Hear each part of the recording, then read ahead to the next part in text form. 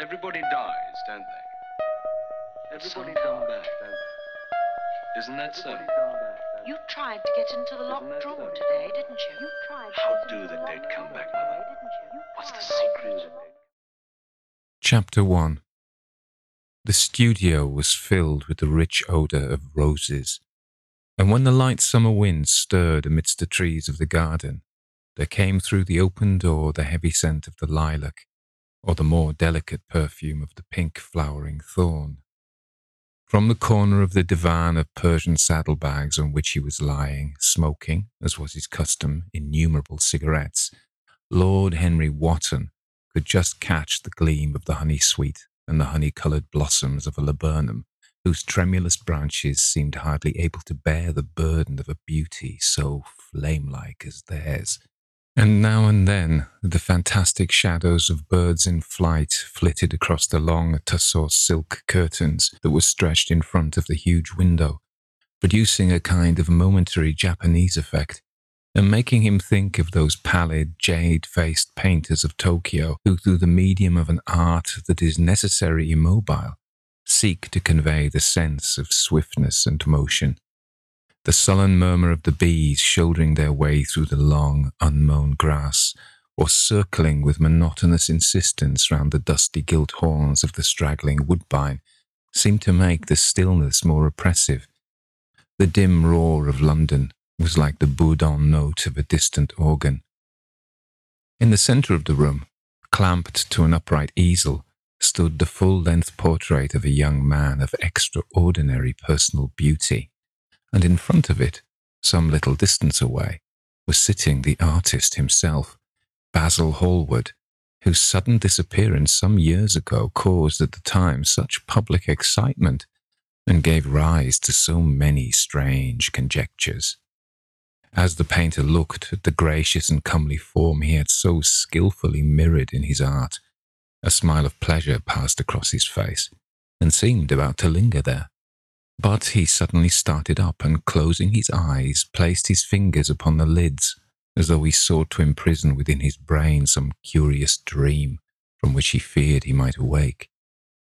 "It's your best work, Basil, the best thing you have ever done," said Lord Henry languidly. "You must certainly send it next year to the Grosvenor.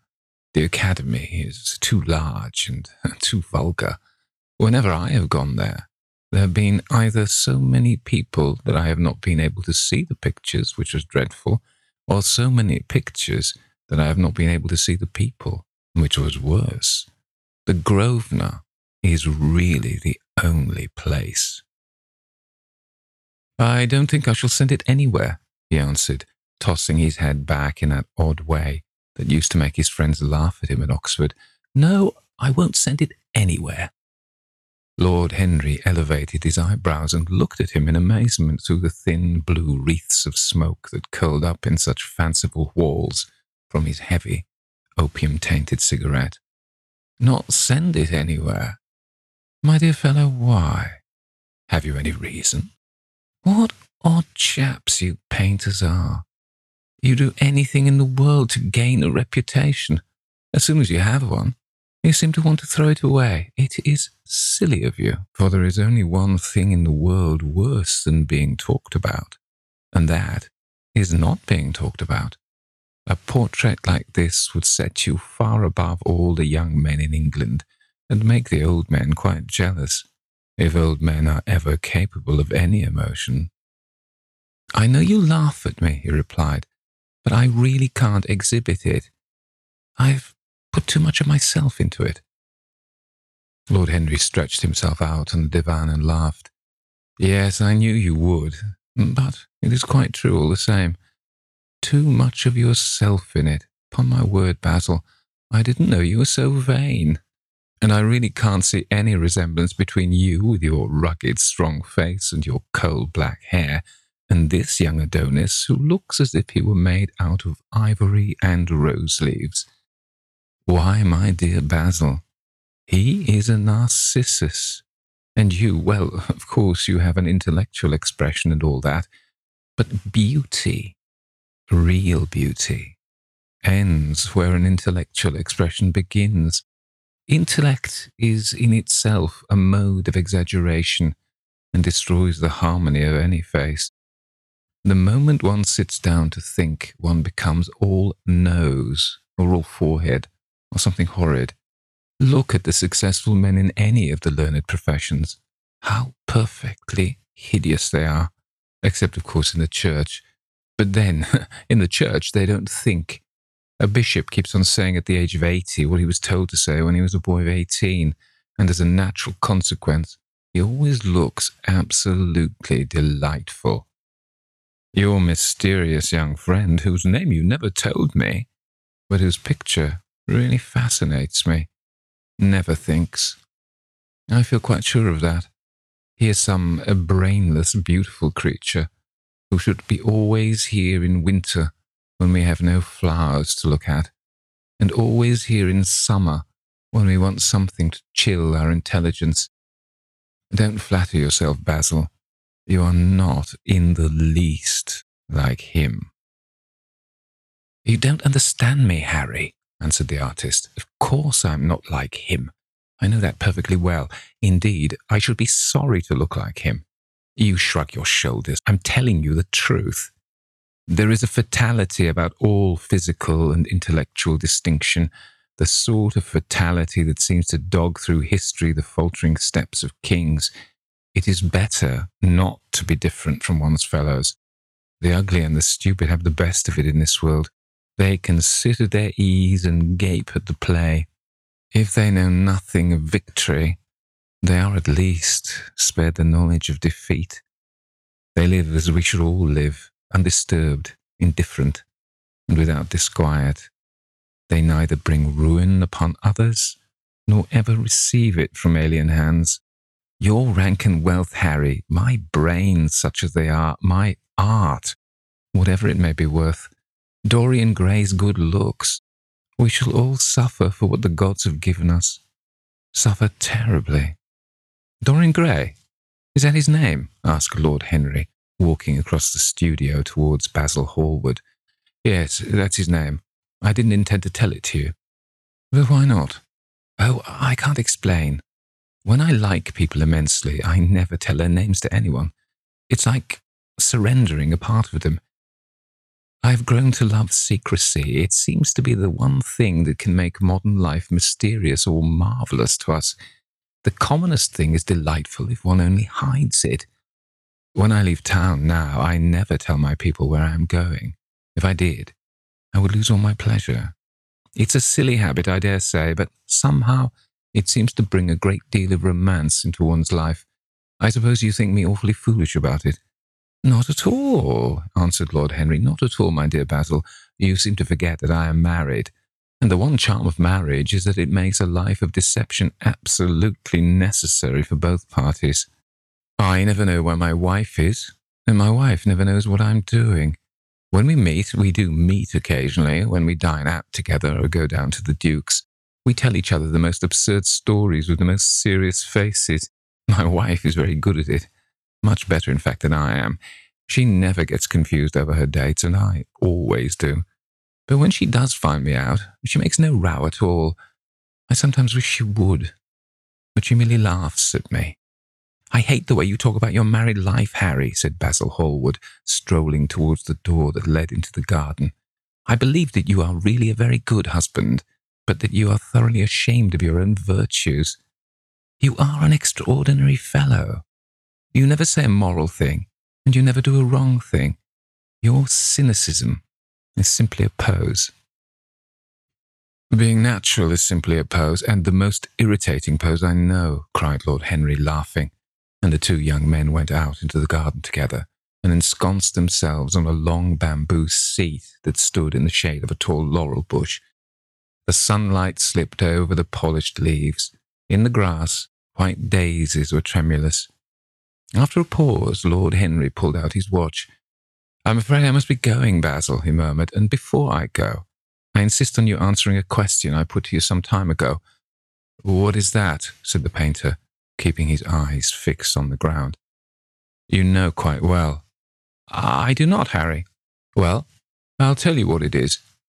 I want you to explain to me Why you won't exhibit Dorian Gray's picture. I want the real reason. I told you the real reason. No, you did not. You said it was because there was too much of yourself in it. Now, that is childish. Harry, said Basil Hallward, looking him straight in the face, every portrait that is painted with feeling is a portrait of the artist, not of the sitter. The sitter is merely the accident, the occasion. It is not he who is revealed by the painter. It is rather the painter who, on the coloured canvas, reveals himself. The reason I will not exhibit this picture is that I am afraid that I have shown in it the secret of my own soul. Lord Henry laughed. And what is that? He asked. I will tell you, said Hallward, but an expression of perplexity came over his face. I'm all expectation, Basil, continued his companion, glancing at him. Oh, there's really very little to tell, Harry, answered the painter, and I'm afraid you will hardly understand it. Perhaps you will hardly believe it.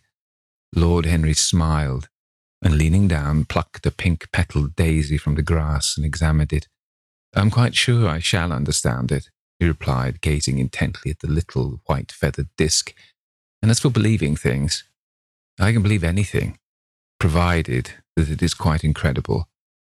The wind shook some blossoms from the trees, and the heavy lilac plumes, with their clustering stars, moved to and fro in the languid air. A grasshopper began to chirrup by the wall, and like a blue thread, a long, thin dragonfly floated past on its brown gauze wings. Lord Henry felt as if he could hear Basil Hallward's heart beating, and wondered what was coming. The story is simply this, said the painter after some time. 2 months ago I went to a crush at Lady Brandon's. You know we poor artists have to show ourselves in society from time to time, just to remind the public that we are not savages. With an evening coat and a white tie, as you once told me, anybody, even a stockbroker, can gain a reputation for being civilized. Well, after I had been in the room about 10 minutes talking to huge overdressed dowagers and tedious academicians, I suddenly became conscious that someone was looking at me. I turned halfway round and saw Dorian Gray for the first time. When our eyes met, I felt I was growing pale.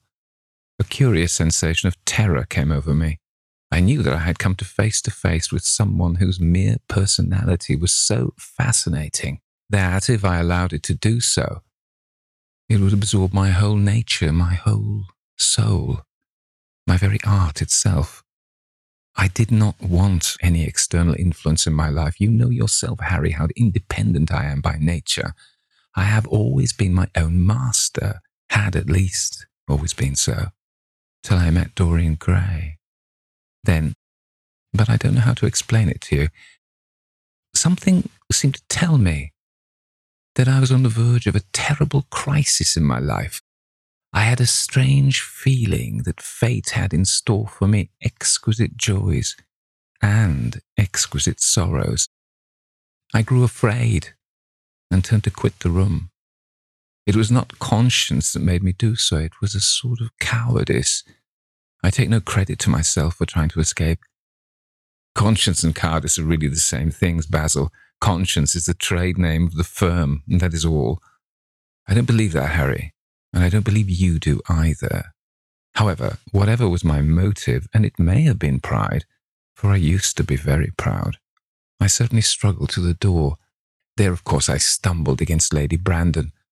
You're not going to run away so soon, Mr. Hallward, she screamed out.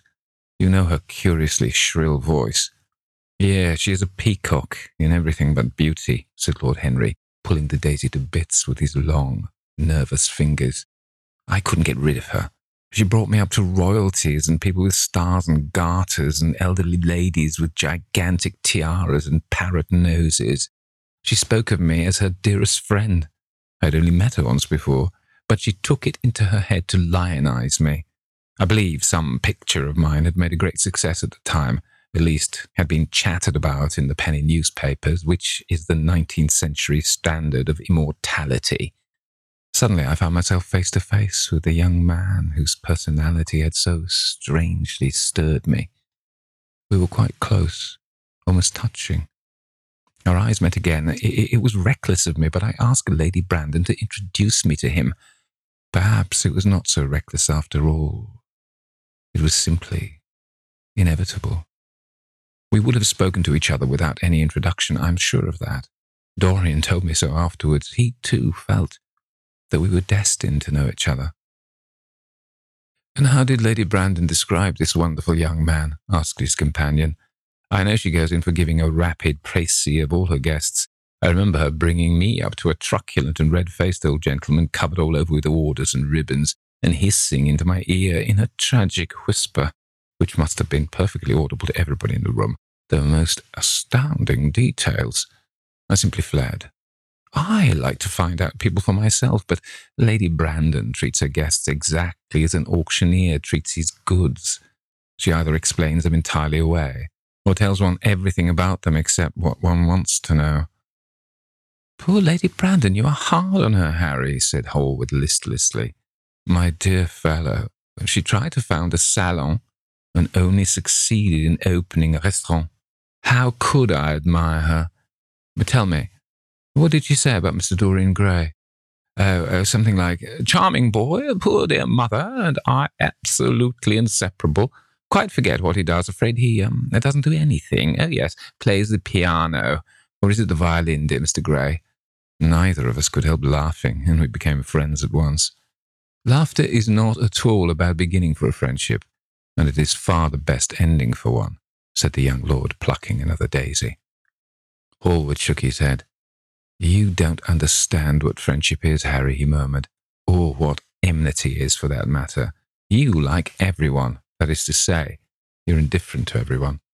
"How horribly unjust of you," cried Lord Henry, tilting his hat back and looking up at the little clouds that, like ravelled skeins of glossy white silk, were drifting across the hollow turquoise of the summer sky.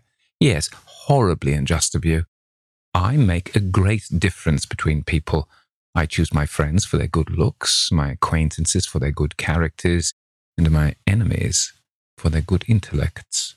A man cannot be too careful in the choice of his enemies. I have not got one who is a fool. They're all men of some intellectual power, and consequently they all appreciate me. Is that very vain of me? I think it is rather vain. I should think it was, Harry. But according to your category, I must merely be an acquaintance. My dear Basil, you are so much more than an acquaintance, and much less than a friend. A sort of brother, I suppose. Oh, brothers. I don't care for brothers. My elder brother won't die, and my younger brothers seem never to do anything else." "Harry!" exclaimed Hallward, frowning. "My dear fellow, I am not quite serious. But I can't help detesting my relations. I suppose it comes from the fact that none of us can stand other people having the same faults as ourselves. I quite sympathize with the rage of the English democracy against what they call the vices of the upper orders. The masses feel that drunkenness, stupidity, and immorality should be their own special property, and that if any one of us makes an ass of himself, he is poaching on their preserves. When poor Southwark got into the divorce court, their indignation was quite magnificent, and yet I don't suppose that 10% of the proletariat live correctly. I don't agree with a single word that you have said, and what is more, Harry, I feel sure that you don't either." Lord Henry stroked his pointed brown beard and tapped the toe of his patent leather boot with a tasselled ebony cane. "How English you are, Basil. That is the second time you have made that observation. If one puts forward an idea to a true Englishman, always a rash thing to do, he never dreams of considering whether the idea is right or wrong. The only thing he considers of any importance is whether one believes it oneself. Now, the value of an idea has nothing whatsoever to do with the sincerity of the man who expresses it. Indeed, the probabilities are that the more insincere the man is, the more purely intellectual will the idea be, as in that case it will not be coloured by either his wants, his desires, or his prejudices. However, I don't propose to discuss politics, sociology, or metaphysics with you. I like persons better than principles, and I like persons with no principles better than anything else in the world. Tell me more about Mr. Dorian Gray. How often do you see him? Every day. I couldn't be happy if I didn't see him every day. He is absolutely necessary to me. How extraordinary. I thought you would never care for anything but your art. He is all my art to me now, said the painter gravely. I sometimes think, Harry, that there are only two eras of any importance in the world's history. The first is the appearance of a new medium for art, and the second is the appearance of a new personality for art also. What the invention of oil painting was to the Venetians, the face of Antinous was to late Greek sculpture, and the face of Dorian Gray will someday be to me. It is not merely that I paint from him, draw from him, sketch from him. Of course, I've done all that. But he is much more to me than a model or a sitter. I won't tell you that I'm dissatisfied with what I have done of him, or that his beauty is such that art cannot express it. There is nothing that art cannot express. And I know that the work I have done since I met Dorian Gray is good work, is the best work of my life. But in some curious way, I wonder will you understand me? His personality has suggested to me an entirely new manner in art, an entirely new mode of style. I see things differently. I think of them differently. I can now recreate life in a way that was hidden from me before, a dream of form in days of thought. Who is it who says that? I forget. But it is what Dorian Gray has been to me. The merely visible presence of this lad, for he seems to me little more than a lad, though he is really over 20, his merely visible presence. Ah, I wonder can you realize all that that means? Unconsciously, he defines for me the lines of a fresh school, a school that is to have in it all the passions of the romantic spirit, all the perfection of the spirit that is Greek, the harmony of soul and body. How much that is! We, in our madness, have separated the two and have invented a realism that is vulgar, an ideality that is void. Harry, if you only knew what Dorian Gray is to me. You remember that landscape of mine for which Agnew offered me such a huge price, but with which I would not part? It is one of the best things I have ever done. And why is it so? Because, while I was painting it, Dorian Gray sat beside me. Some subtle influence passed from him to me, and for the first time in my life, I saw in the plain woodland the wonder I had always looked for and always missed. Basil, this is extraordinary. I must see Dorian Gray. Hallward got up from the seat and walked up and down the garden. After some time he came back. Harry, he said, Dorian Gray is to me simply a motive in art. You might see nothing in him. I see everything in him. He is never more present in my work than when no image of him is there. He is a suggestion, as I've said, of a new manner. I find him in the curves of certain lines, in the loveliness and subtleties of certain colours. That is all. Then why won't you exhibit his portrait? Asked Lord Henry. Because, without intending it, I have put into it some expression of all this curious artistic idolatry, of which, of course, I have never cared to speak to him. He knows nothing about it. He shall never know anything about it. But the world might guess it, and I will not bare my soul to their shallow, prying eyes. My heart shall never be put under their microscope. There is too much of myself in a thing, Harry, too much of myself. Poets are not so scrupulous as you are. They know how useful passion is for publication. Nowadays a broken heart will run to many editions. I hate them for it, cried Hallward. An artist should create beautiful things, but should put nothing of his own life into them. We live in an age where men treat art as if it were meant to be some form of autobiography. We have lost the abstract sense of beauty. Some day, I will show the world what it is. and for that reason the world shall never see my portrait of Dorian Gray. I think you're wrong, Basil, but I won't argue with you. It is only the intellectually lost who ever argue. Tell me, is Dorian Gray very fond of you?" The painter considered for a few moments. He likes me," he answered after a pause. I know he likes me, of course. I flatter him dreadfully. I find a strange pleasure in saying things to him that I know I shall be sorry for having said. As a rule, he is charming to me, and we sit in the studio and talk of 1,000 things. Now and then, however, he is horribly thoughtless, and seems to take a real delight in giving me pain.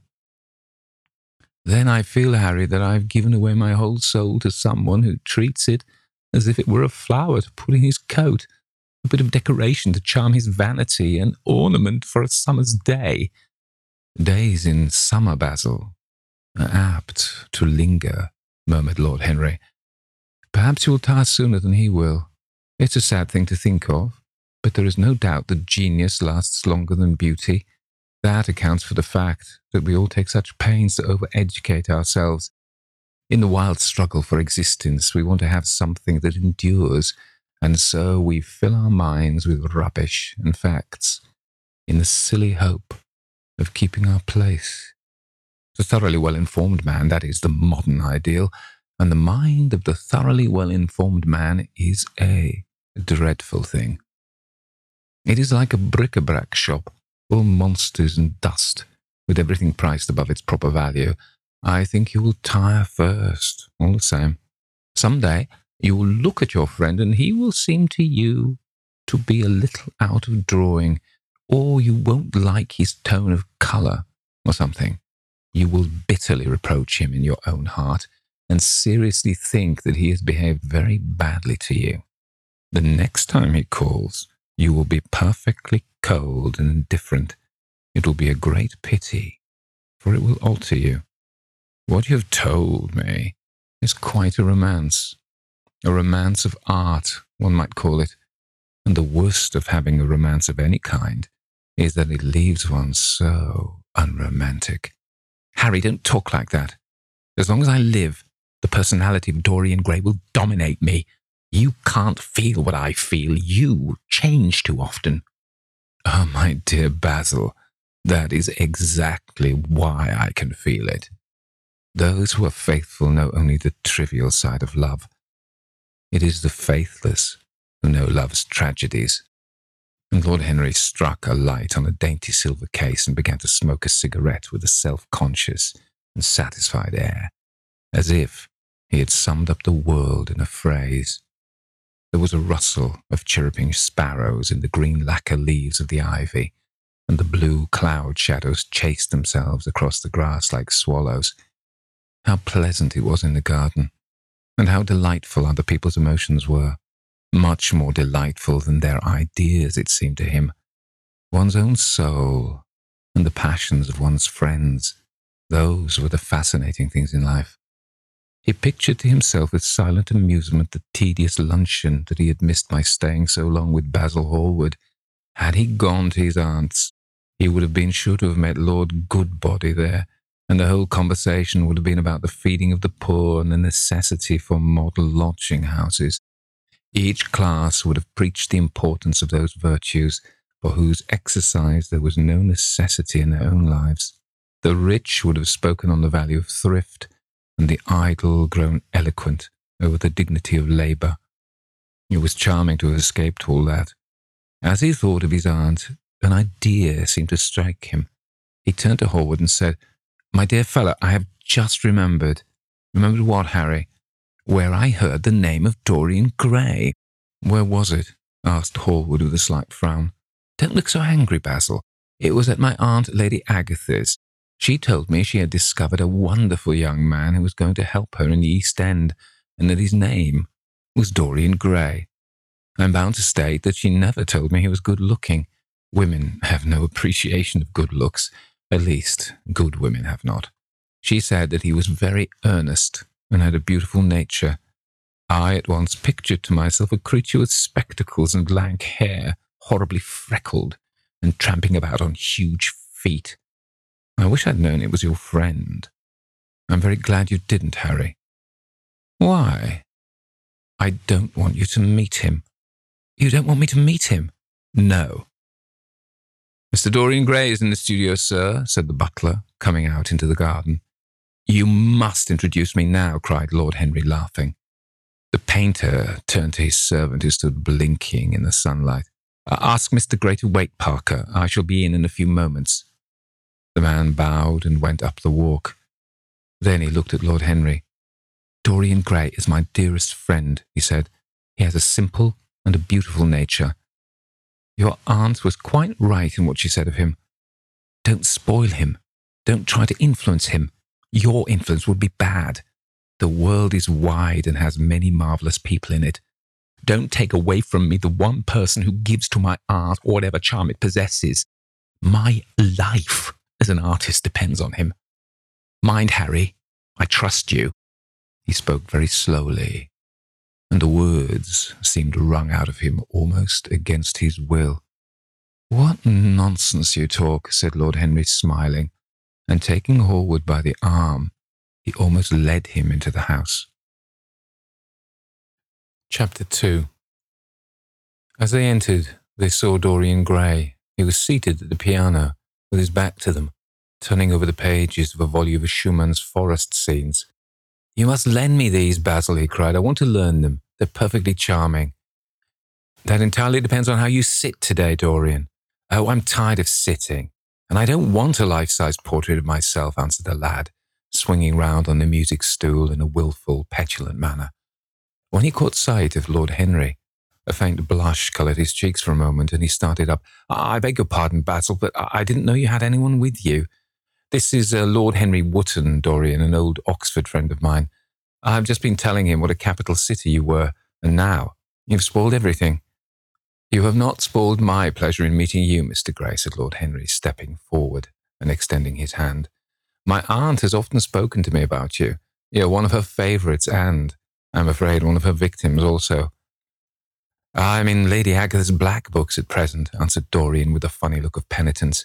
I promised to go to a club in Whitechapel with her last Tuesday, and I really forgot about it. We were to have played a duet together, 3 duets, I believe. I don't know what she'll say to me.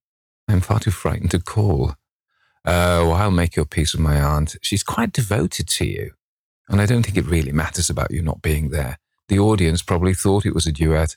When Aunt Agatha sits down to the piano, she makes quite enough noise for 2 people. That's very horrid to her, and not very nice to me, answered Dorian, laughing. Lord Henry looked at him. Yes, he was certainly wonderfully handsome, with his finely curved scarlet lips, his frank blue eyes, his crisp gold hair. There was something in his face that made one trust him at once. All the candour of youth was there, as well as all youth's passionate purity. One felt that he had kept himself unspotted from the world. No wonder Basil Hallward worshipped him. You are too charming to go in for philanthropy, Mr. Gray, far too charming. And Lord Henry flung himself down on the divan and opened his cigarette case. The painter had been busy mixing his colours and getting his brushes ready. He was looking worried, and when he heard Lord Henry's last remark, he glanced at him, hesitated for a moment, and then said, Harry, I want to finish this picture today. Would you think it awfully rude of me if I asked you to go away? Lord Henry smiled and looked at Dorian Gray. Am I to go, Mr. Gray? He asked. Oh, please don't, Lord Henry. I see that Basil's in one of his sulky moods, and I can't bear him when he sulks. Besides, I want you to tell me why I should not go in for philanthropy. I don't know that I shall tell you that, Mr. Gray. It is so tedious a subject that one would have to talk seriously about it, but I certainly shall not run away now that you have asked me to stop. You don't really mind Basil, do you? You have often told me that you like your sitters to have someone to chat to. Hallward bit his lip. If Dorian wishes it, of course you must stay. Dorian's whims are laws to everybody, except himself. Lord Henry took up his hat and gloves. You are very pressing, Basil, but I'm afraid I must go. I promised to meet a man at the Orleans. Goodbye, Mr. Gray. Come and see me some afternoon in Curzon Street. I'm nearly always home at 5 o'clock. Write to me when you're coming. I shall be sorry to miss you." "Basil," cried Dorian Gray, "if Lord Henry Wotton goes, I shall go too. You never open your lips when you're painting, and it is horribly dull standing on a platform and trying to look pleasant. Ask him to stay. I insist upon it." "Stay, Harry, to oblige Dorian, and to oblige me," said Hallward, gazing intently at his picture. "It's quite true. I never talk when I'm working, and I never listen either, and it must be dreadfully tedious for my unfortunate sitters. I beg you to stay." "But what about my man at the Orleans?" The painter laughed. "I don't think there will be any difficulty about that. Sit down again, Harry, and now, Dorian, get up on the platform and don't move about too much or pay any attention to what Lord Henry says. He has a very bad influence over all his friends, with the singular exception of myself." Dorian Gray stepped on the dais with the air of a young Greek martyr and made a little moue of discontent to Lord Henry, to whom he'd rather taken a fancy. He was so unlike Basil. They made a delightful contrast, and he had such a beautiful voice. After a few moments, he said to him, "Have you really a very bad influence, Lord Henry? As bad as Basil says?" "There is no such thing as a good influence, Mr. Gray. All influence is immoral from the scientific point of view." "Why?" "Because to influence a person is to give him one's own soul. He does not think his natural thoughts or burn with his natural passions. His virtues are not real to him. His sins, if there are such things as sins, are borrowed. It becomes an echo of someone else's music, an actor of a part that has not been written for him. The aim of life is self-development, to realize one's nature perfectly. That is what each of us is here for. People are afraid of themselves nowadays. They have forgotten the highest of all duties, the duty that one owes to oneself. Of course, they are charitable. They feed the hungry and clothe the beggar. But their own souls starve and are naked. Courage has gone out of our race. Perhaps we never really had it. The terror of society, which is the basis of morals, the terror of God, which is the secret of religion, these are the two things that govern us. And yet, just turn your head a little more to the right, Dorian, like a good boy, said the painter, deep in his work, and conscious only that a look had come into the lad's face that he had never seen there before. "And yet," continued Lord Henry, in his low, musical voice, and with that graceful wave of the hand that was always so characteristic of him, and that he had even in his Eton days, "I believe that if one man were to live out his life fully and completely, were to give form to every feeling, expression to every thought, reality to every dream, I believe that the world would gain such a fresh impulse of joy that we would forget all the maladies of medievalism and return to the Hellenic ideal, to something finer, richer than the Hellenic ideal it may be. But the bravest man amongst us is afraid of himself. The mutilation of the savage has its tragic survival in the self-denial that mars our lives. We are punished for our refusals. Every impulse that we strive to strangle broods in the mind and poisons us. The body sins once and has done with its sin, for action is a mode of purification. Nothing remains then but the recollection of a pleasure or the luxury of a regret. And the only way to get rid of a temptation is to yield to it. Resist it, and your soul grows sick with longing for the things it has forbidden to itself, with desire for what its monstrous laws have made monstrous and unlawful. It has been said that the great events of the world take place in the brain. It is in the brain, and the brain only, that the great sins of the world take place also. You, Mr. Gray, you, yourself with your rose-red youth and your rose-white boyhood, you have had passions that have made you afraid, thoughts that have filled you with terror, daydreams and sleeping dreams, whose mere memory might stain your cheek with shame. "Stop," faltered Dorian Gray. "Stop, you bewilder me. I don't know what to say. There is some answer to you, but I cannot find it. Don't speak. Let me think. Or rather, let me try not to think." For nearly 10 minutes he stood there, motionless, with parted lips and eyes strangely bright. He was dimly conscious that entirely fresh influences were at work within him. Yet they seemed to him to have come really from himself. The few words that Basil's friend had said to him, words spoken by chance no doubt, and with wilful paradox in them, had touched some secret chord that had never been touched before, but that he felt was now vibrating and throbbing to curious pulses. Music had stirred him like that. Music had troubled him many times, but music was not articulate. It was not a new world, but rather another chaos that it created in us. Words, mere words. How terrible they were. How clear and vivid and cruel. One could not escape from them. And yet what a subtle magic there was in them. They seemed to be able to give a plastic form to formless things and to have a music of their own as sweet as that of viol or of lute. Mere words. Was there anything so real as words? Yes, there had been things in his boyhood that he had not understood. He understood them now. Life suddenly became fiery coloured to him. It seemed to him that he had been walking in fire. Why had he not known it? With his subtle smile, Lord Henry watched him. He knew the precise psychological moment when to say nothing. He felt intensely interested. He was amazed at the sudden impression that his words had produced, and remembering a book that he had read when he was 16, a book which had revealed to him much that he had not known before, he wondered whether Dorian Gray was passing through a similar experience. He had merely shot an arrow into the air.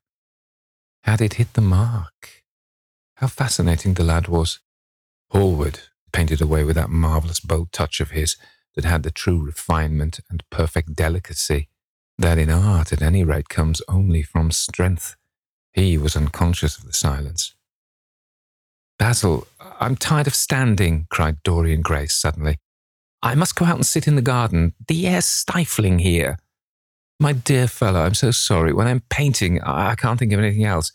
But you never sat better. You were perfectly still, and I have caught the effect I wanted. The half-parted lips and the bright look in the eyes.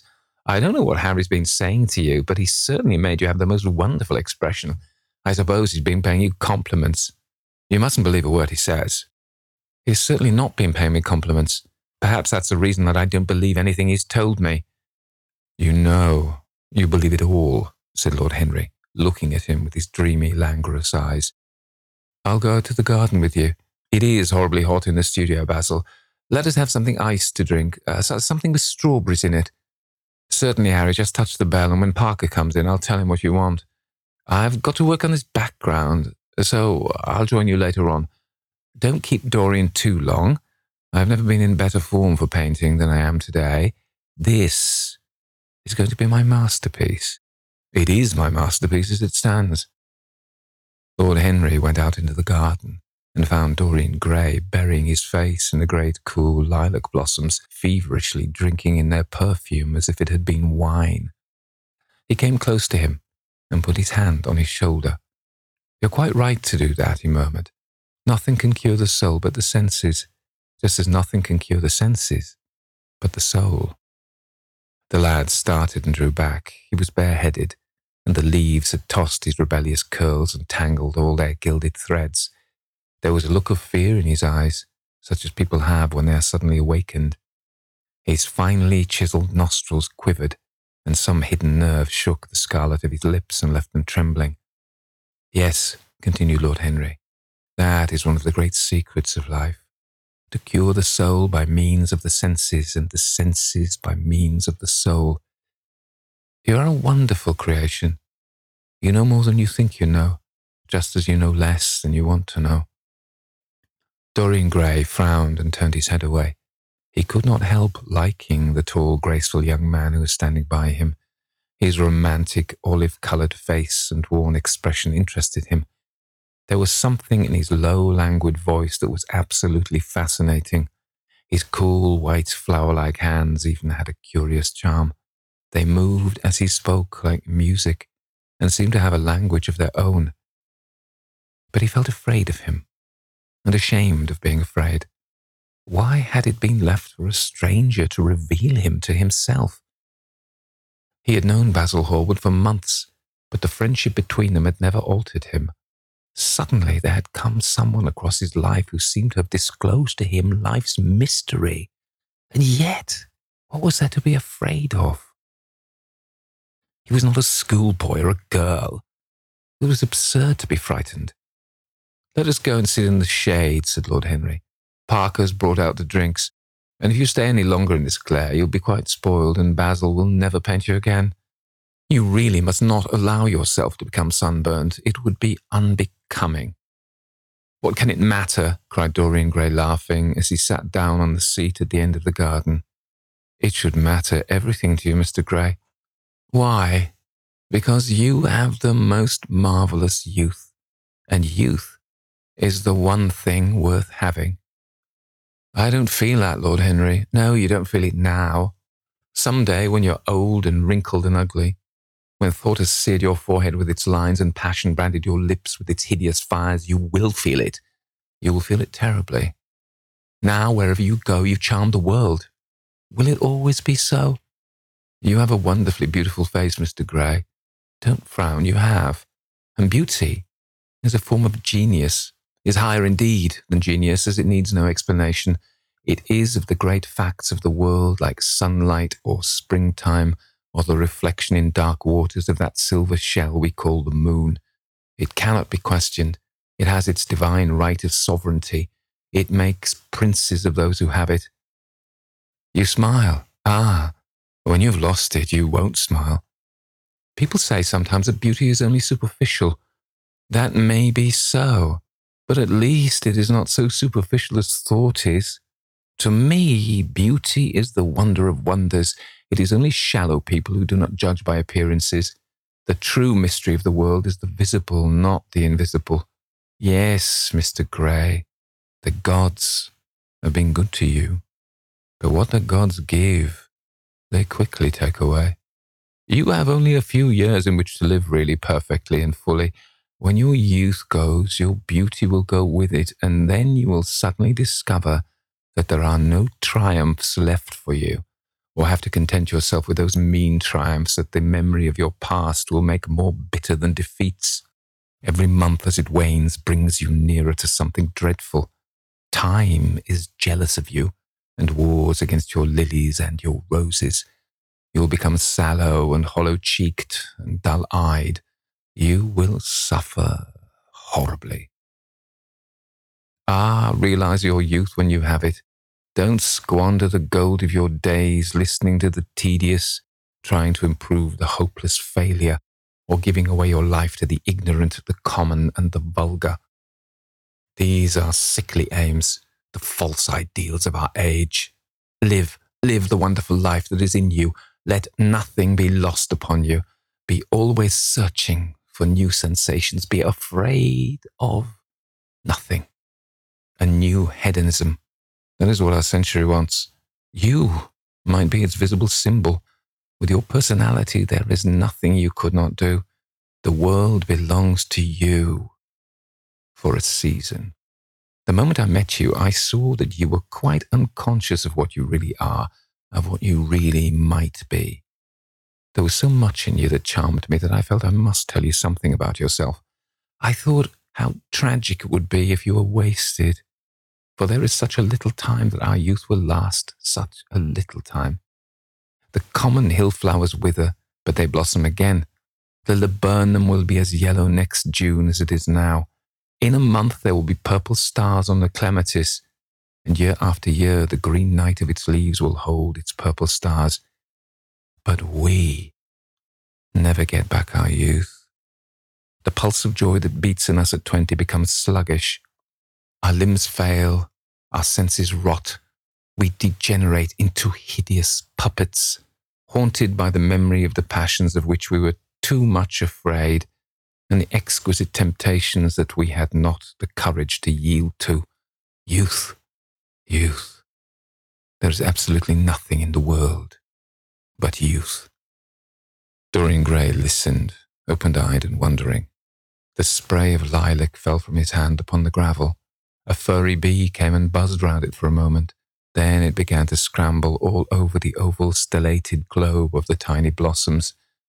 He watched it with that strange interest in trivial things that we try to develop when things of high import make us afraid, or when we are stirred by some new emotion for which we cannot find expression, or when some thought that terrifies us lays sudden siege to the brain and calls on us to yield.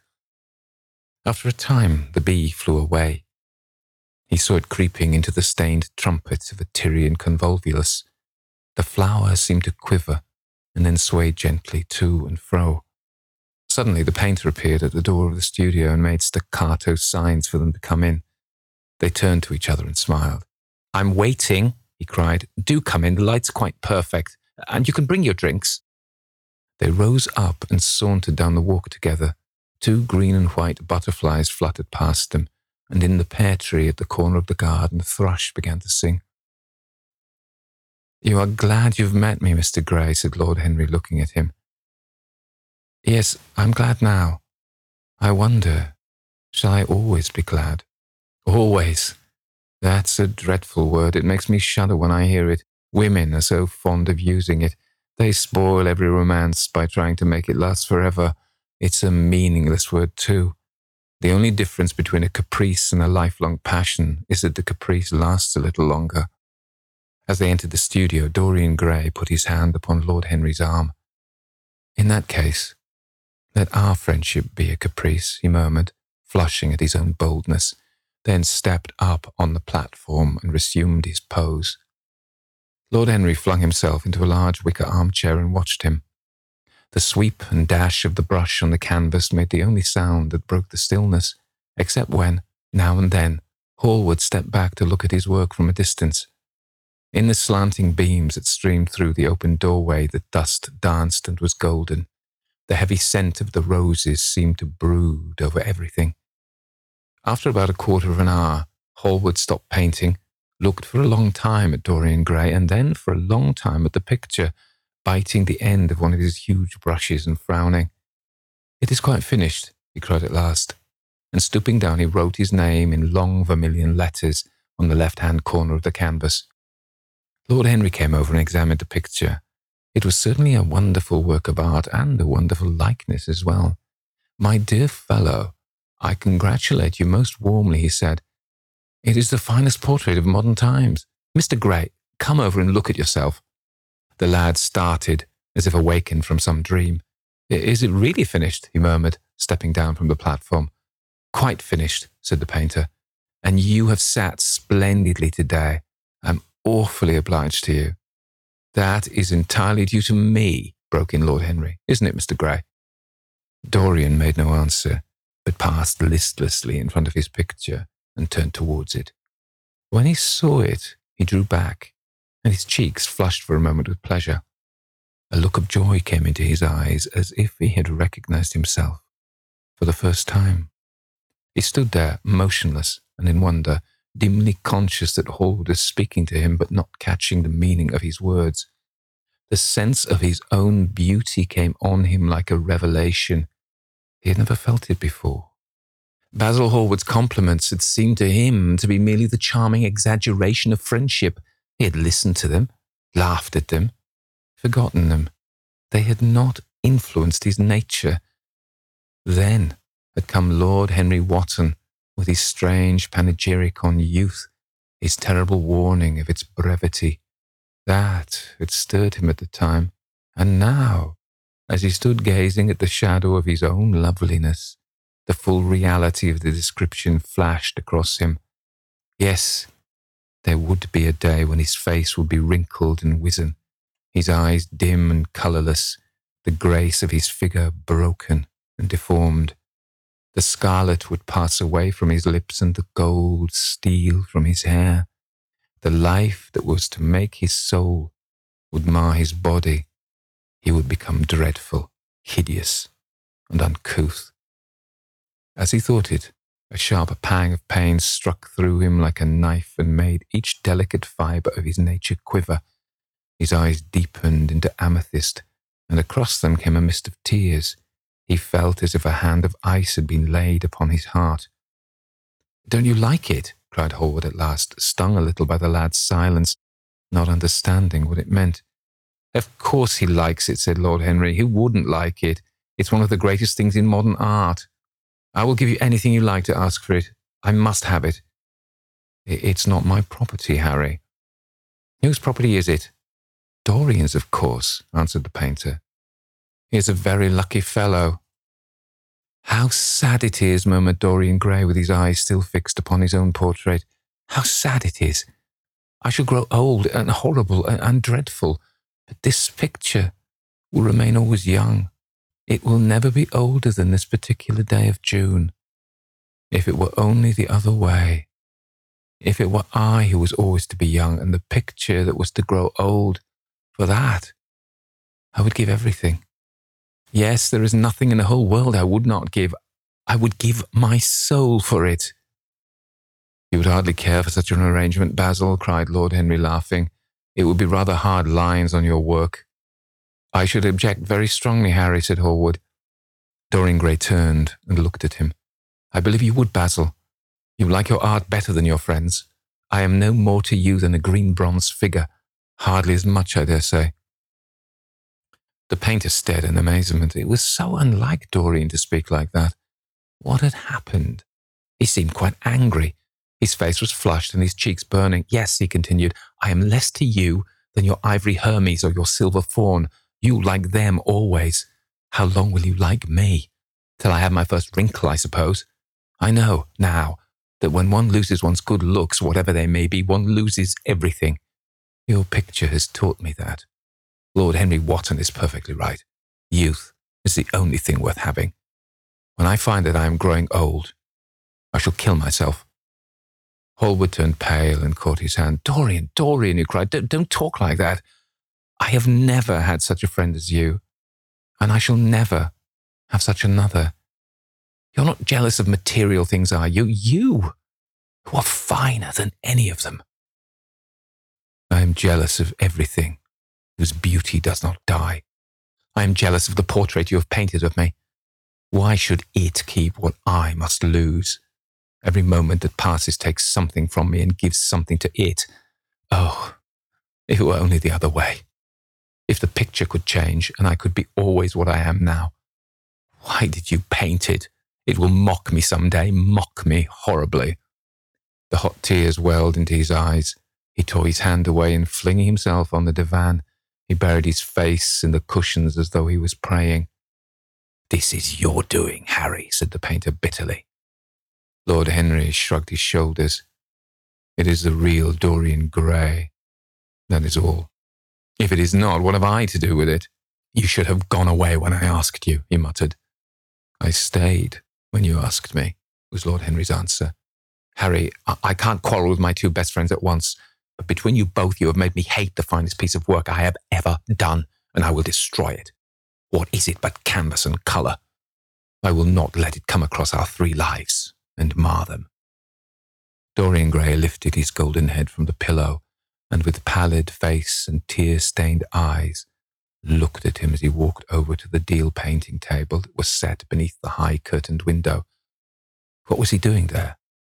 His fingers were straying about among the litter of tin tubes and dry brushes, seeking for something. Yes, it was for the long palette knife with its thin blade of lithe steel. He had found it at last. He was going to rip up the canvas.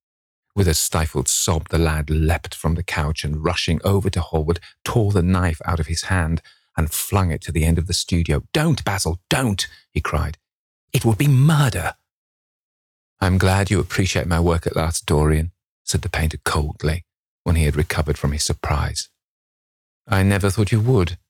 Appreciate it. I am in love with it, Basil. It is part of myself. I feel that. Well, as soon as you are dry, you shall be varnished and framed and sent home. Then you can do what you like with yourself." And he walked across the room and rang the bell for tea. "You will have tea, of course, Dorian, and so will you, Harry? Or do you object to such simple pleasures?" "I adore simple pleasures," said Lord Henry. "They are the last refuge of the complex. But I don't like scenes except on the stage. What absurd fellows you are, both of you. I wonder who it was defined a man as a rational animal. It was the most premature definition ever given. Man is many things, but he is not rational. I'm glad he's not, after all, though I wish you chaps would not squabble over the picture. You had much better let me have it, Basil. This silly boy doesn't really want it, and I really do. If you let anyone have it but me, Basil, I shall never forgive you, said Dorian Gray.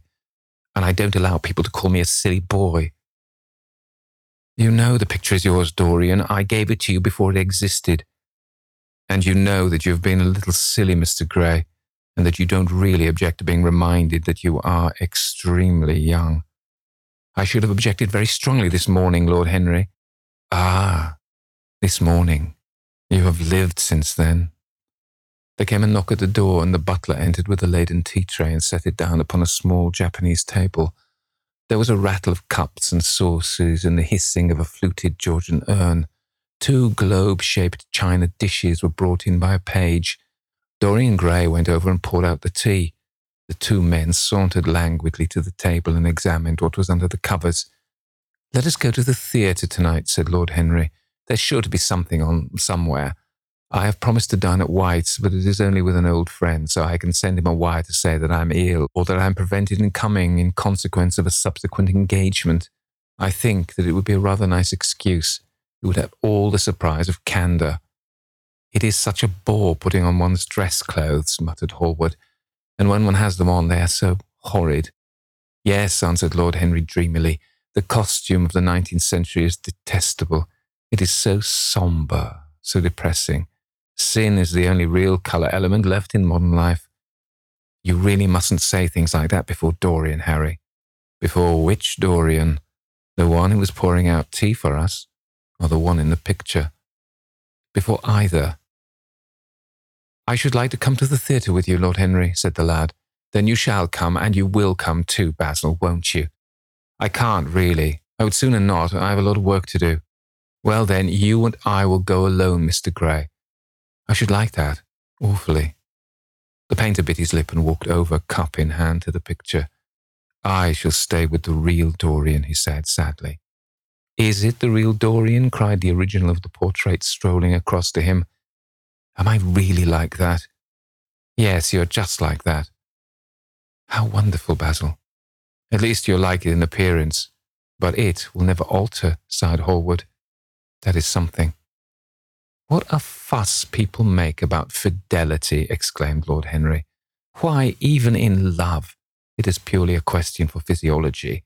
It has nothing to do with our own will. Young men want to be faithful, and are not. Old men want to be faithless, and cannot. That is all one can say.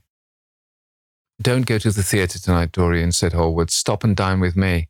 I can't, Basil. Why? Because I have promised Lord Henry Wotton to go with him. He won't like you the better for keeping your promises. He always breaks his own. I beg you not to go. Dorian Gray laughed and shook his head. I entreat you.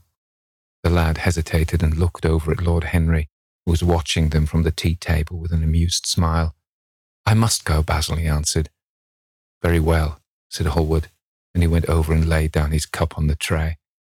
It is rather late, and as you have to dress, you had better lose no time. Goodbye, Harry. Goodbye, Dorian. Come and see me soon. Come tomorrow. Certainly. You won't forget?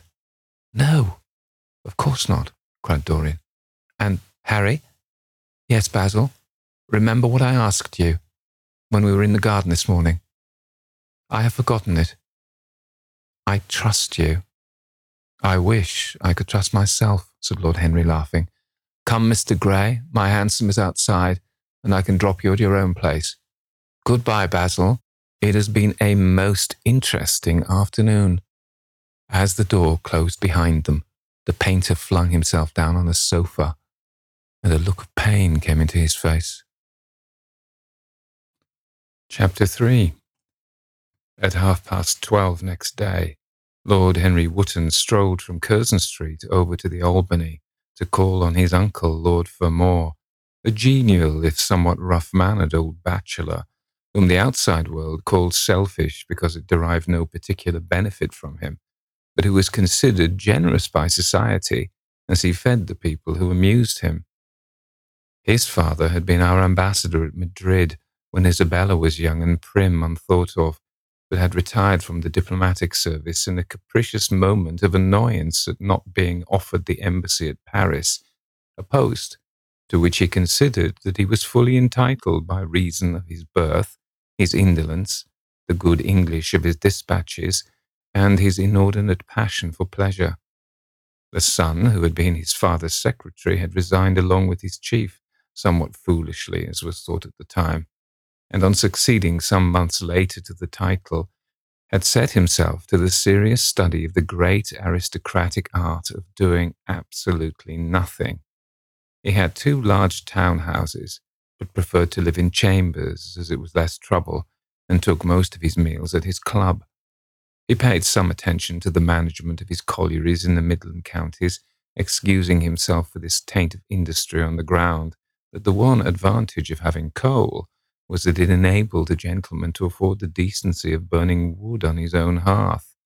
In politics, he was a Tory, except when the Tories were in office, during which period he roundly abused them for being a pack of radicals.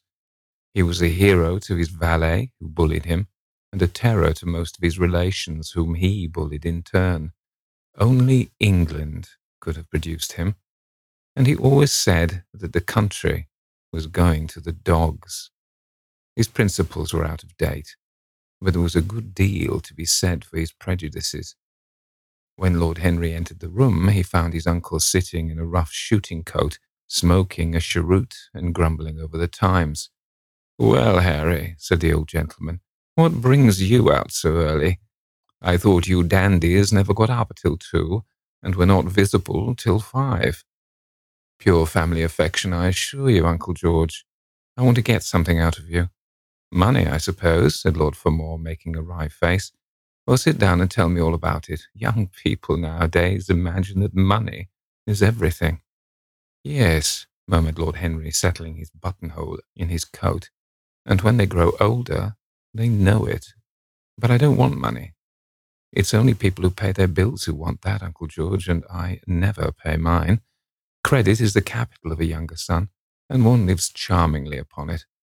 Besides, I always deal with Dartmoor's tradesmen, and consequently they never bother me. What I want is information. Not useful information, of course. Useless information. Well, I can tell you anything that is in an English blue book, Harry, although those fellows nowadays write a lot of nonsense. When I was in the diplomatic, things were much better. But I hear they let them in now by examination. What can you expect? Examinations, sir, are pure humbug from beginning to end. If a man is a gentleman, he knows quite enough. And if he is not a gentleman, whatever he knows is bad for him.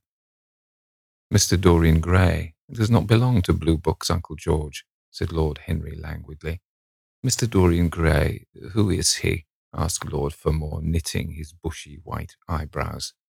That is what I have come to learn, Uncle George, or rather, I know who he is. He is the last Lord Kelso's grandson. His mother was a Devereux, Lady Margaret Devereux. I want you to tell me about his mother. What was she like? Whom did she marry? You have known nearly everybody in your time, so you might have known her. I am very much interested in Mr. Gray at present. I've only just met him.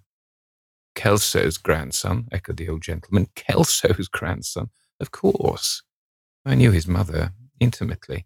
I believe I was at her christening. She was an extraordinarily beautiful girl, Margaret Devereux, and made all the men frantic by running away with a penniless young fellow. A mere nobody, sir, a subaltern in a foot regiment or something of that kind. Certainly, I remember the whole thing as if it happened yesterday. The poor chap was killed in a duel at Spa a few months after the marriage. There was an ugly story about it. They said Kelso got some rascally adventurer, some Belgian brute, to insult his son-in-law in public. Paid him, sir, to do it. Paid him. And that the fellow spitted his man as if he had been a pigeon. The thing was hushed up, but egad, Kelso ate his chop alone at the club for some time afterwards. He brought his daughter back with him, I was told, and she never spoke to him again. Oh, yes, It was a bad business. The girl died, too. Died within a year. So, she left a son, did she? I had forgotten that. What sort of boy is he? If he's like his mother, he must be a good-looking chap. He is very good-looking, assented Lord Henry. I hope he will fall into proper hands, continued the old man. He should have a pot of money waiting for him if Kelso did the right thing by him. His mother had money too. All the Selby property came to her through her grandfather. Her grandfather hated Kelso, thought him a mean dog. He was, too. Came to Madrid once when I was there. Egad, I was ashamed of him. The Queen used to ask me about the English noble who was always quarrelling with the cabmen about their fares. They made quite a story of it. I didn't dare show my face at court for a month. I hope he treated his grandson better than he did the Jarvies. I don't know, answered Lord Henry. I fancy that the boy will be well off. He's not of age yet. He has Selby, I know, he told me so, and his mother was very beautiful. Margaret Devereux was one of the loveliest creatures I ever saw, Harry. What on earth induced her to behave as she did, I could never understand. She could have married anybody she chose. Carlington was mad after her. She was a romantic, though. All the women of the family were. The men were a poor lot, but egad, the women were wonderful. Carlington went on his knees to her, told me so himself. She laughed at him, and there wasn't a girl in London at the time who wasn't after him. And by the way, Harry, talking about silly marriages, what is this humbug your father tells me about Dartmoor wanting to marry an American? Ain't English girls good enough for him? It's rather fashionable to marry Americans just now, Uncle George. I'll back English women against the world, Harry, said Lord Fermor, striking the table with his fist. The betting is on the Americans. They don't last, I'm told, muttered his uncle. A long engagement exhausts them, but they are capital at a steeplechase. They take things flying. I don't think Dartmoor has a chance. Who are her people? Grumbled the old gentleman. Has she got any? Lord Henry shook his head. American girls are as clever at concealing their parents as English women are at concealing their past, he said, rising to go. They are pork packers, I suppose. I hope so, Uncle George, for Dartmoor's sake. I'm told that pork packing is the most lucrative profession in America, after politics. Is she pretty? She behaves as if she was beautiful. Most American women do. It's the secret of their charm. Why can't these American women stay in their own country? They are always telling us that it is the paradise for women. It is. That is the reason why, like Eve, they are so excessively anxious to get out of it, said Lord Henry. Goodbye, Uncle George. I shall be late for lunch if I stop any longer. Thanks for giving me the information I wanted. I always like to know everything about my new friends and nothing about my old ones. Where are you lunching, Harry? At Aunt Agatha's. I have asked myself and Mr. Gray. He is her latest protégé. Tell your Aunt Agatha, Henry, not to bother me any more with her charity appeals. I'm sick of them. Why, the good woman thinks I have nothing to do but write cheques for her silly fads. All right, Uncle George, I'll tell her, but it won't have any effect. Philanthropic people lose all sense of humanity. It is their distinguishing characteristic. The old gentleman growled approvingly and rang the bell for his servant. Lord Henry passed up the low arcade into Burlington Street and turned his steps in the direction of Berkeley Square. So that was the story of Dorian Gray's parentage. Crudely as it had been told to him, it had yet stirred him by its suggestion of a strange, almost modern romance. A beautiful woman risking everything for a mad passion. A few wild weeks of happiness cut short by a hideous, treacherous crime. Months of voiceless agony, and then a child born in pain. The mother snatched away by death, the boy left to solitude and the tyranny of an old and loveless man. Yes, it was an interesting background. It posed the lad, made him more perfect, as it were. Behind every exquisite thing that existed, there was something tragic. Worlds had to be in travail that the meanest flower might blow. And how charming he had been at dinner the night before, as with startled eyes and lips parted in frightened pleasure, he had sat opposite to him at the club, the red candle shades staining to a richer rose the wakening wonder of his face. Talking to him was like playing upon an exquisite violin. He answered to every touch and thrill of the bow. There was something terribly enthralling in the exercise of influence. No other activity was like it. To project one's soul into some gracious form and let it tarry there for a moment, to hear one's own intellectual views echoed back to one with all the added music of passion and youth, to convey one's temperament into another as though it were a subtle fluid or a strange perfume. There was a real joy in that, perhaps the most satisfying joy left to us in an age so limited and vulgar as our own, an age grossly carnal in its pleasures and grossly common in its aims. He was a marvellous type too, this lad, whom by so curious a chance he had met in Basil's studio, or could be fashioned into a marvellous type at any rate. Grace was his, the white purity of boyhood, and beauty such as old Greek marbles kept for us. There was nothing that one could not do with him. He could be made a Titan or a toy. What a pity it was that such beauty was destined to fade. And Basil, from a psychological point of view, how interesting he was. The new manner in art, the fresh mode of looking at life suggested so strangely by the merely visible presence of one who was unconscious of it all, the silent spirit that dwelt in dim woodland and walked unseen in open field, suddenly showing herself dryad-like and not afraid, because in his soul who sought for her there had been wakened that wonderful vision to which alone are wonderful things revealed, the mere shapes and patterns of things becoming, as it were, refined, and gaining a kind of symbolical value as though they were themselves patterns of some other and more perfect form, whose shadow they made real. How strange it all was. He remembered something like it in history. Was it not Plato, that artist in thought, who had first analysed it? Was it not Buonarroti who had carved it in the coloured marbles of a sonnet sequence? But in our own century it was strange. Yes, he would try to be to Dorian Gray what, without knowing it, the lad was to the painter who had fashioned the wonderful portrait. He would seek to dominate him, had already, indeed, half done so. He would make that wonderful spirit his own.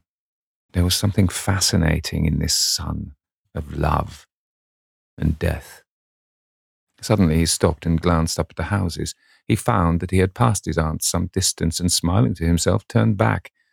When he entered the somewhat sombre hall, the butler told him that they had gone in to lunch. He gave one of the footmen his hat and stick and passed into the dining room. "Late as usual, Harry," cried his aunt, shaking her head at him. He invented a facile excuse, and having taken the vacant seat next to her, looked round to see who was there. Dorian bowed to him shyly from the end of the table, a flush of pleasure stealing into his cheek. Opposite was the Duchess of Harley, a lady of admirable good nature and good temper, much liked by everyone who knew her, and of those ample architectural proportions that in women who are not duchesses are described by contemporary historians as stoutness. Next to her sat on her right Sir Thomas Burdon, a radical member of Parliament, who followed his leader in public life, and in private life followed the best cooks, dining with the Tories and thinking with the Liberals, in accordance with a wise and well-known rule.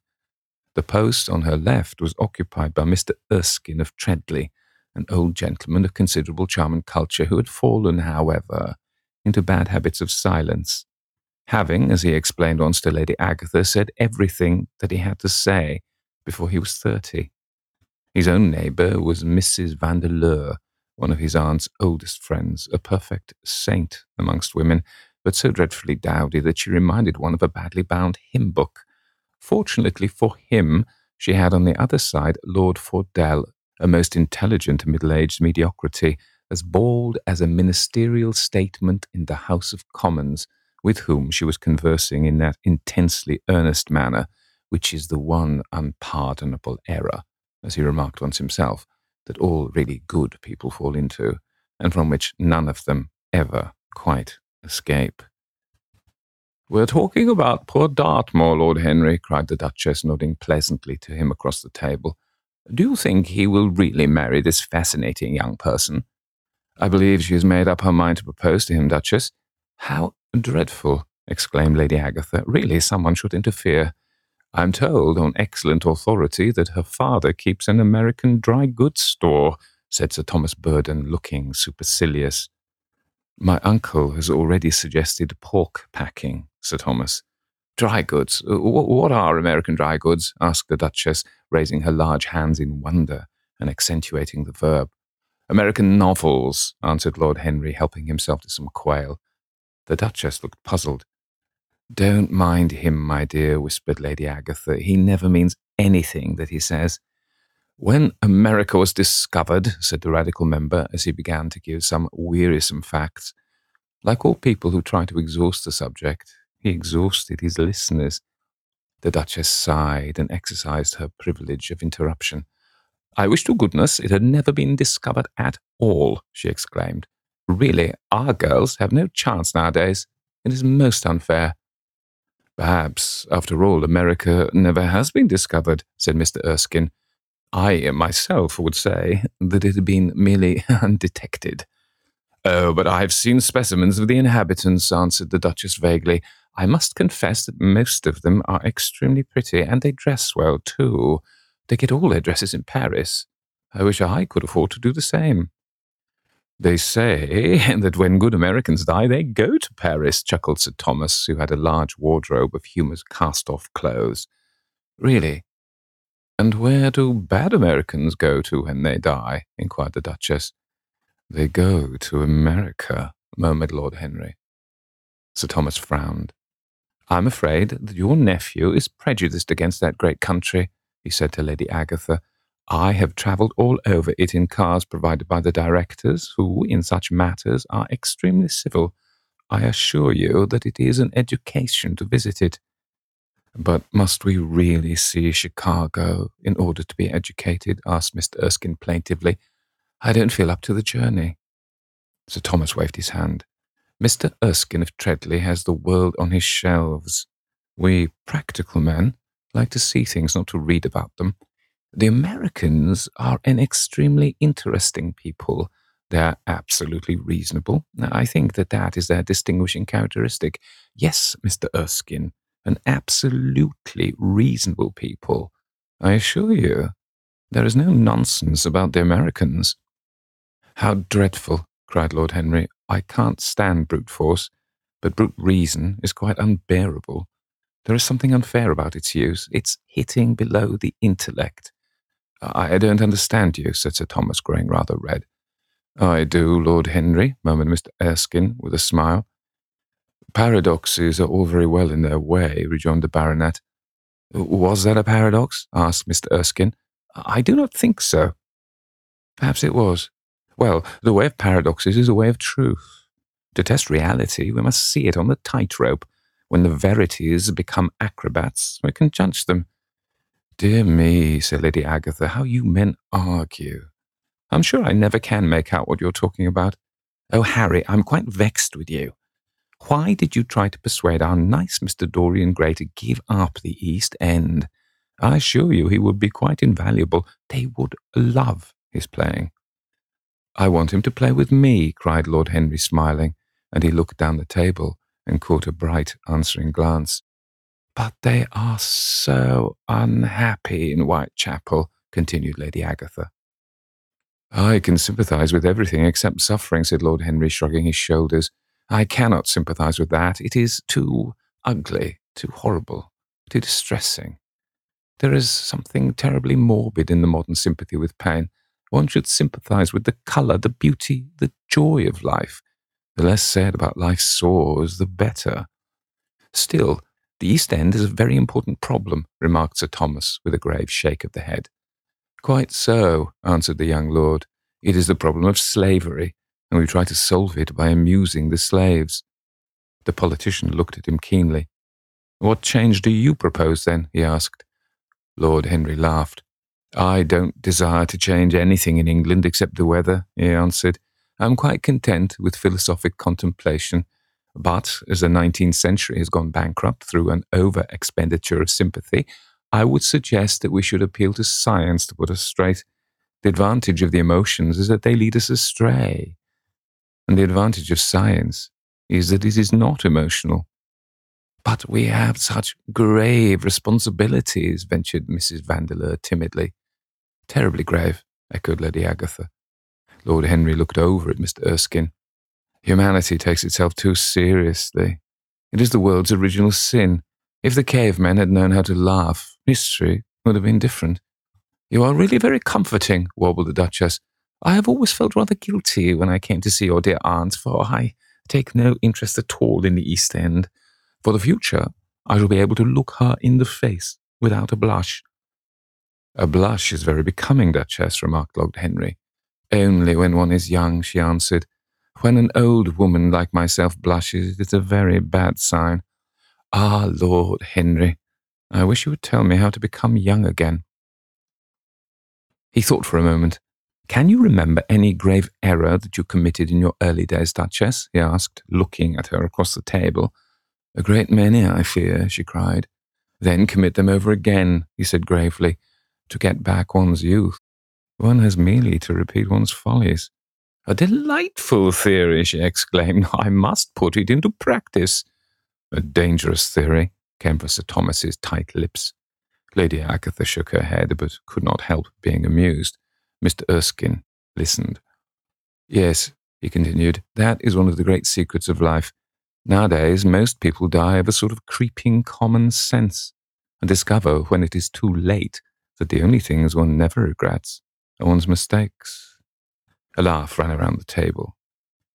He played with the idea and grew wilful, tossed it into the air and transformed, let it escape and recaptured it, made it iridescent with fancy and winged it with paradox. The praise of folly, as he went on, soared into a philosophy, and philosophy herself became young, and catching the mad music of pleasure, wearing, one might fancy, her wine-stained robe and wreath of ivy, danced like a bacchante over the hills of life, and mocked the slow Silenus for being sober. Facts fled before her like frightened forest things. Her white feet trod the huge press at which wise Omar sits, till the seething grape juice rose round her bare limbs in waves of purple bubbles, or crawled in red foam over the vat's black, dripping, sloping sides. It was an extraordinary improvisation. He felt that the eyes of Dorian Gray were fixed on him, and the consciousness that amongst his audience there was one whose temperament he wished to fascinate seemed to give his wit keenness and to lend colour to his imagination. He was brilliant, fantastic, irresponsible. He charmed his listeners out of themselves, and they followed his pipe laughing. Dorian Gray never took his gaze off him, but sat like one under a spell, smiles chasing each other over his lips and wonder growing grave in his darkening eyes. At last, liveried in the costume of the age, reality entered the room in the shape of a servant to tell the Duchess that her carriage was waiting. She wrung her hands in mock despair. "How annoying," she cried. "I must go. I have to call for my husband at the club to take him to some absurd meeting at Willis's rooms, where he is going to be in the chair. If I'm late, he is sure to be furious, and I couldn't have a scene in this bonnet. It is far too fragile. A harsh word would ruin it. No, I must go, dear Agatha. Goodbye, Lord Henry. You are quite delightful and dreadfully demoralizing. I'm sure I don't know what to say about your views. You must come and dine with us some night. Tuesday? Are you disengaged Tuesday?" "For you, I would throw over anybody, Duchess," said Lord Henry with a bow. "Ah, that is very nice and very wrong of you," she cried. "So mind you come." And she swept out of the room, followed by Lady Agatha and the other ladies. When Lord Henry had sat down again, Mr. Erskine moved round and, taking a chair close to him, placed his hand upon his arm. "You talk books away," he said. "Why don't you write one?" "I am too fond of reading books to care to write them, Mr. Erskine. I should like to write a novel, certainly. A novel that would be as lovely as a Persian carpet and as unreal. But there is no literary public in England for anything except newspapers, primers, and encyclopedias. Of all the people in the world, the English have the least sense of the beauty of literature." "I fear you are right," answered Mr. Erskine. "I myself used to have literary ambitions, but I gave them up long ago. And now, my dear young friend, if you will allow me to call you so, may I ask if you really meant all that you said to us at lunch?" "I quite forget what I said," smiled Lord Henry. "Was it all very bad?" "Very bad indeed. In fact, I consider you extremely dangerous. And if anything happens to our good Duchess, we shall all look on you as being primarily responsible. But I should like to talk to you about life. The generation into which I was born was tedious. Some day, when you are tired of London, come down to Treadley and expound to me your philosophy of pleasure over some admirable Burgundy I am fortunate enough to possess. I shall be charmed. A visit to Treadley would be a great privilege. It has a perfect host and a perfect library. You will complete it," answered the old gentleman with a courteous bow. "And now I must bid good-bye to your excellent aunt. I'm due at the Athenaeum. It is the hour when we sleep there. All of you, Mr. Erskine, 40 of us, in 40 armchairs. We are practicing for an English Academy of Letters." Lord Henry laughed and rose. "I'm going to the park," he cried. As he was passing out of the door, Dorian Gray touched him on the arm. "Let me come with you," he murmured. "But I thought you had promised Basil Hallward to go and see him," answered Lord Henry. "I would sooner come with you. Yes, I feel I must come with you. Do let me. And you will promise to talk to me all the time? No one talks so wonderfully as you do." "Ah, I have talked quite enough for one day," said Lord Henry, smiling. "All I want now is to look at life. You may come and look at it with me, if you care to."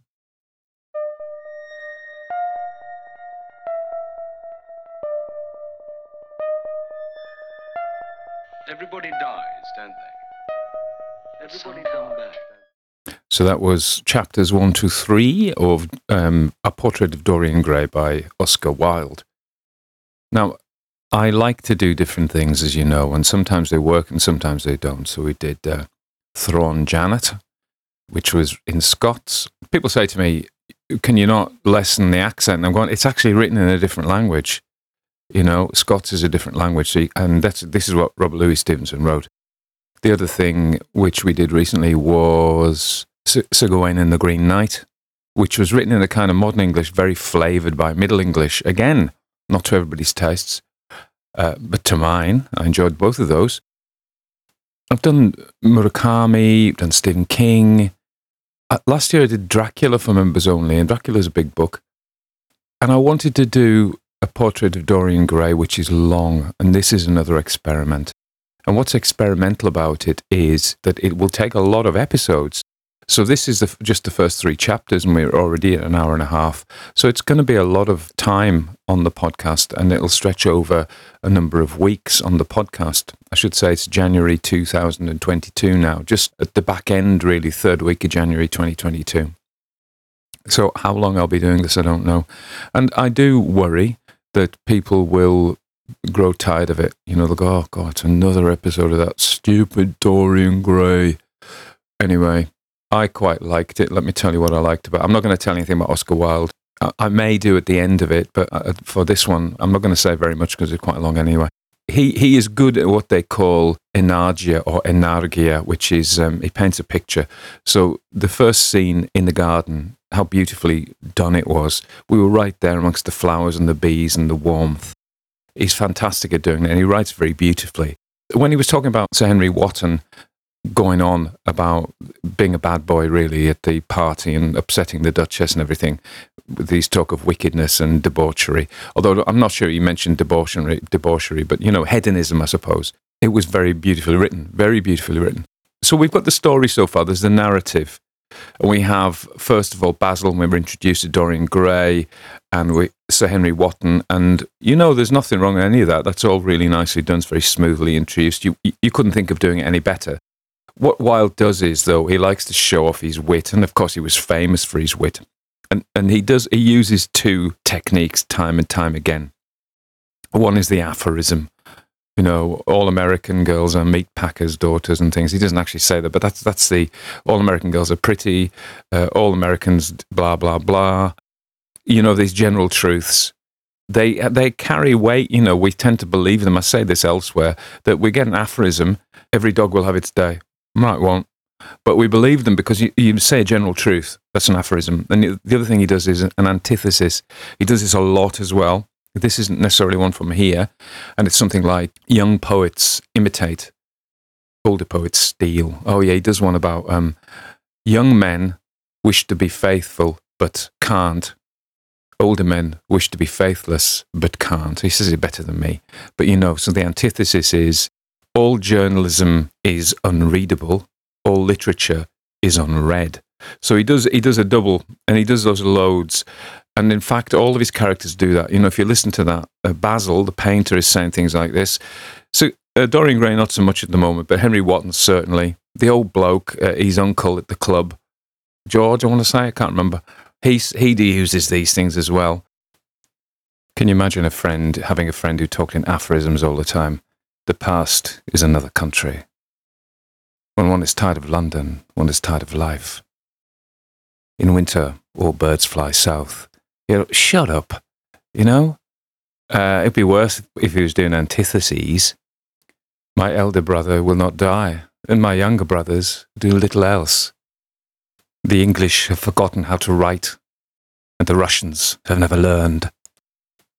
So if you have a friend who talks in aphorisms all the time and the antitheses, they're very, very dull, and you need to get rid of them and get somebody who just talks normal, like what I do.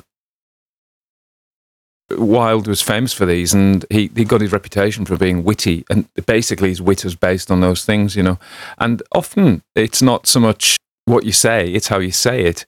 So as dead as a doornail, as right as rain. They are in use because of the way they sound, not because they mean anything, because they actually don't mean anything. And very often about these things that Wilde says, they're just not true. But, about literature and journalism, no, that's not true. Loads of these things aren't true. But because of the formal structure of how he says them, either the aphorism, all X are Y, or the antithesis, which is all X is Y, all not X is not Y. And they're just rewired. I think those are really cool, even though they're kind of dumb. He was banging on about Americans, wasn't he? I was thinking a lot. It's something like 56% of my audience is American. I don't want him upsetting them, but it's Oscar Wilde. So there we are. So that's Oscar. It's January 2022. It's grey. It's cold. Earlier, I was saying I was enjoying the winter. The weather we've got is just weeks and weeks of greyness. It isn't even freezing most of the time. It's just grey and bone-chillingly damp. And it isn't really light, and I'm actually sick of it. And I'm looking for the first snowdrops. The first snowdrops are the sign that things are going to improve soon. And I haven't seen any yet, and they're late this year. So there we are. Okay, fine. Have a good time. And more Dorian Gray. Another week, and then more Dorian Gray, and then more Dorian Gray. And I hope you lap it all up.